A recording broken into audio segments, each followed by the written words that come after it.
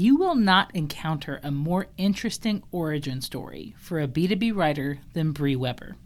In 2018, I decided to play a little game of business roulette for myself, and I brainstormed this giant list of potential careers that sounded interesting to me, and I had a computer program randomly select one each week for me to test out for 7 days.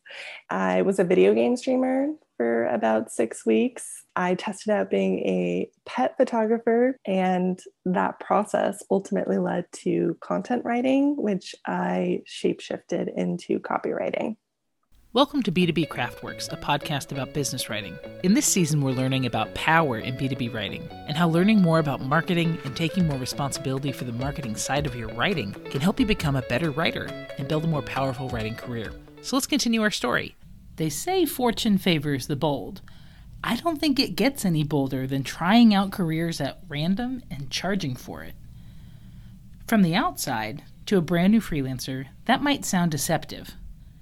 But that's actually what makes Bree such an important role model. Right from the start, she could see that her time had value, even if she didn't quite know why yet. I definitely flipped back and forth between feeling like a fraud and feeling like this is just how you change and grow in your career. There were numerous times where I would do it for free or volunteer to get experience. And I realized the result was the same for the businesses. They would get the same benefits as if I were to charge for it. And especially when I started moving towards copywriting and I could see how my work was really tied to an ROI, it was super easy for me to start to feel more comfortable. That's what you don't understand at first when you get started. You don't know what people are really buying. You think that they're buying your Fortune 500 writing experience, and you don't have that, so you feel like a fraud. But in reality, they're buying your brain, your time, your hands. That's always worth something. These are the things you're paid to do just because the person who's hiring you doesn't have time to be thinking about it. It was super easy for me to start to feel more comfortable in, okay, I'm going to pitch a project. I'm going to talk about what relevant experience I do have, what I'm bringing to the table, but I'm also going to be honest that I haven't done this particular project scope before. And when we think about it, every time we start a new project, we haven't done that exact project scope before unless it's a productized service. But it wasn't love at first invoicing. Like most of us, Bree served her time in content mills. And early on, it revealed a big problem in how she was approaching the field. I was doing these long form blog posts for $5 a pop, 24-hour turnaround and unlimited revisions. So when I was giving away the world and charging pennies for it, yeah, it was super easy to find clients.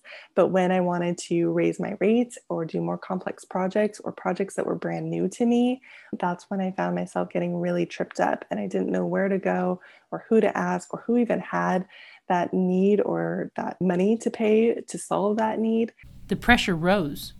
Bree wrestled with one of the first freelance writing milestones you have to pass to stay in the game, taming that sporadic income into something more consistent. I really struggled in 2019 to hit consistent income. I just felt like I had been in business for a while, but I hadn't really figured out how to wear the sales hat in my business. I knew how to do some of the work or at least figure out how to do the work. But then when it came to client acquisition, or just getting started on a project, I felt very lost. The pandemic didn't help anything. In fact, it introduced the worst case scenario. Well, I'll let Bree tell it. In 2020, when COVID hit, I lost all of my clients, which were retainer clients that I thought would keep me safe. And I realized, okay, I'm starting over another time and I'm reinventing myself another time. And at first, I was pretty upset and devastated. And then I also recognized that I could see it as a negative or I could see it as an opportunity to go after the clients that I really wanted and stop waiting for them to somehow hear about me and find me and come to me. Let's not skip over that part. Bree bumped up against a real limitation. All of her clients gone. Like income. Dried up. Done. Many of us would have sat down on a stump like Eeyore, and that would have been it for our business. But by this point, Bree had gone through a few rounds of discouragements, and she knew the only way out was through. She was resilient. The very first client that I had, my employer that I ended up becoming a contractor for, I wasn't expecting for them to end the contract. And that was a huge gut punch to me at that time. And I did just drop for like months and didn't really know how to pick myself back up because I'd never experienced that kind of failure before. Failure and resilience are popular buzzwords today, but this is your dose of reality.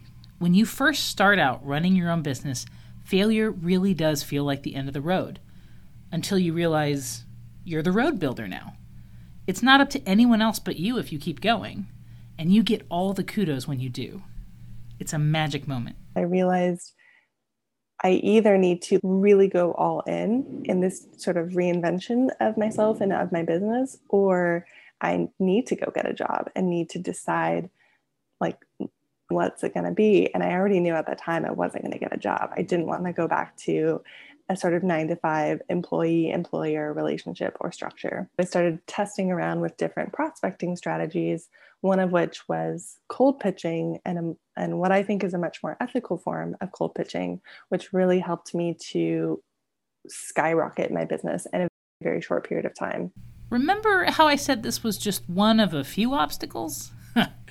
Bree quickly encountered the next one, which is growing your business in a sustainable way.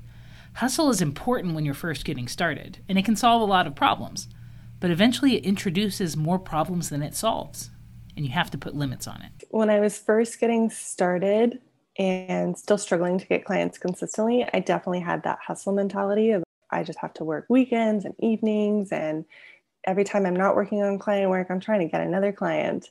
And I think a big part of that mentality is the idea that if we talk to 20 people, we might convert 1 or 2, right? And so we're spending all of this time on 18 or 19 people that aren't going to convert into an actual client. And so it makes sense that you need to spend a lot of time on that. This is the breakthrough moment for Bree, which led to ethical cold pitching. What if her pitching was more effective? What if she could spend less time on it, get more yeses from it, and from businesses she actually wanted to work with?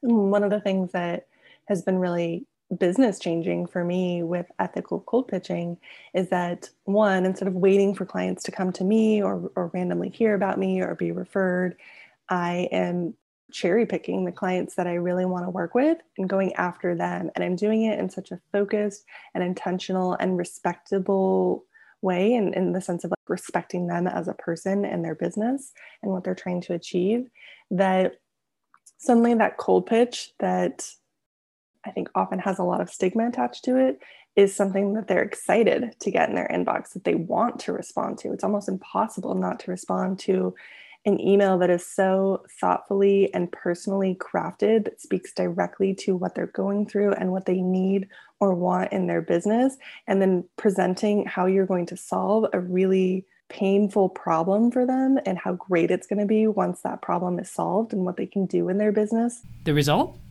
Less time, better clients, more control. So instead of maybe converting 1 or 2 leads that come my way, I'm now developed my sort of prospecting system so I can go after just a couple of clients in maybe a month. And I know that within, a few weeks or a few months, if I reach out to 10, 6 of them are probably going to convert. And a lot of the clients that didn't convert initially, we've continued the conversation. We've continued building that relationship. And I have a feeling a lot of them are going to convert later on because we've continued to build a foundation and mutual understanding and respect. And I am still there on their periphery, talking about how their business is going, how I could support them, what's going on for them, showing up as a partner and someone who can be in a support role.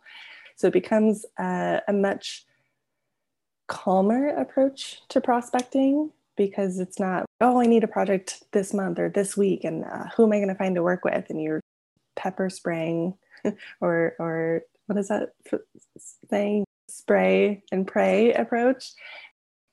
Suddenly it's a lot more targeted and focused. So let's back up in case we lost you. Let's define our term.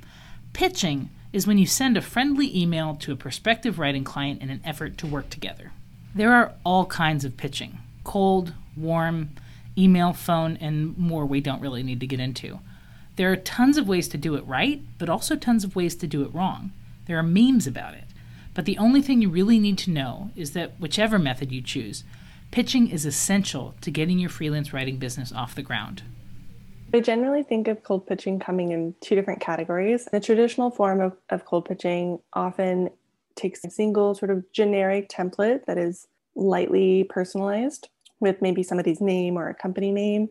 It's very much focused on the sender. Like, here's who I am and why I'm so great, and you should hire me or our business or our product, and sending that out to hundreds or even thousands of people, and waiting to see if a small percentage, between 10 and 20%, open it, and then maybe 1 to 10 might respond, and then somewhere around 1% or even a little bit under the 1% mark might actually convert. It's meant to be highly automated because you don't expect a high conversion rate.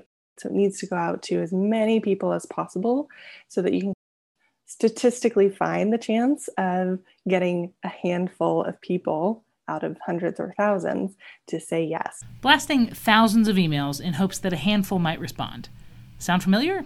Another word for this is spam. But maybe I'm just growing cynical in my old age. Unfortunately, what often happens in traditional cold pitching is some manipulative techniques are used. We all start to think of as bro marketer techniques start to come out, and it's no longer the beginning of a conversation. It's really just a tactic to get sales. It's just a really weird way to start a relationship with the people who are going to be your clients or who are going to be your customers, because it doesn't start from a place of connection, and it doesn't start from the place of mutual respect or understanding.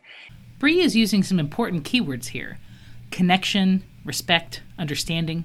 These are all the kinds of things that elevate you from a writer monkey on Fiverr to a freelance writing partner who earns a living wage from this work. As freelancers, we often feel like we're in this power dynamic with the decision makers who might be hiring us, and traditional cold pitching definitely perpetuates that. You have to prove yourself and prove your worth, keep the email short so you can show that you're worth their time. You're hoping to be chosen, hoping to be picked, hoping to be responded to. With ethical cold pitching, you're showing up as a partner. It's an even playing field. There is no power dynamic because you've done your research to show that you understand them and their business and how you can help.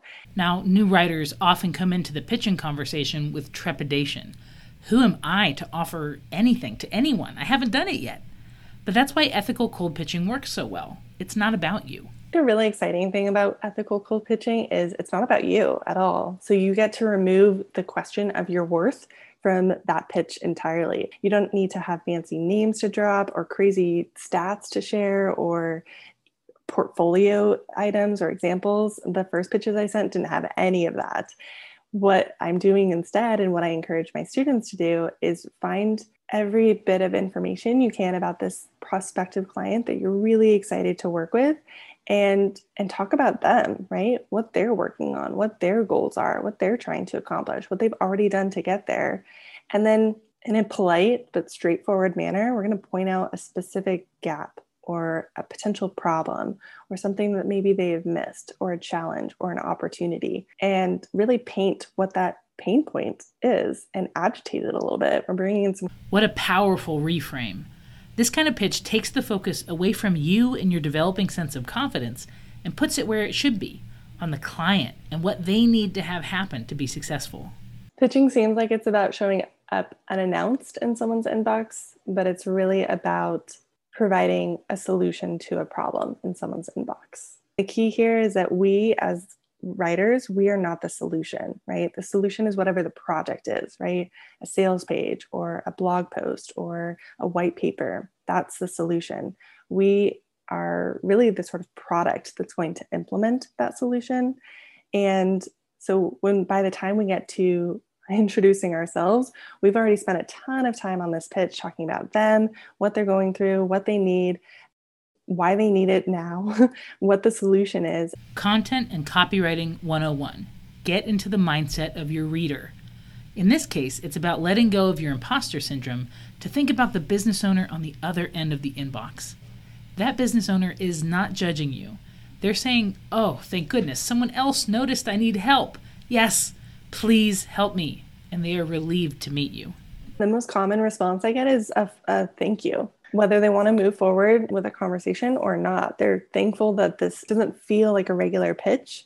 So the guard doesn't go up, so they can leave their prickles go back down.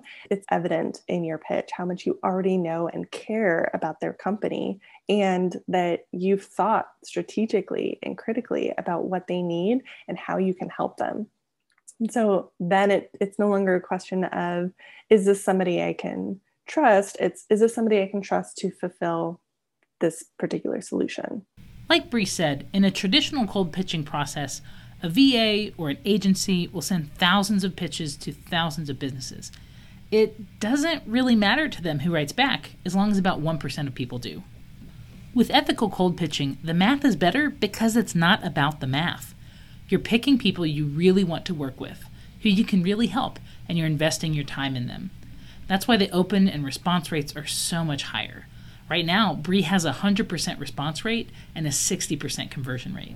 As freelancers, when we think about cold pitching from a traditional sense of, I want to go out and get clients, suddenly there's this stigma of, if I try and get clients that way, that means I'm being annoying, or I'm desperate for work, or I need money really bad. And we don't want to be associated with those things. Cold pitching feels really icky and gross and uncomfortable because it's no longer about a relationship that I think a lot of us deeply care about when it comes to who we work with and how we work on projects. Being able to start a conversation rather than a pitch from a place of connection and understanding through a pitch that's very targeted and personalized, I think that just means we're bringing a lot of our ethics around what it means to be in business and what it means to make an impact on with and for the businesses that we want to work with. That's what ethical cold pitching really means to me. If you'd like to learn more about Bree and ethical cold pitching, visit www.coldpitchcopy.com. If you're ready to take the first step in learning how to become an elite B2B writer, visit b2bwritinginstitute.com and download our quick lesson, B2B Writing in an Hour.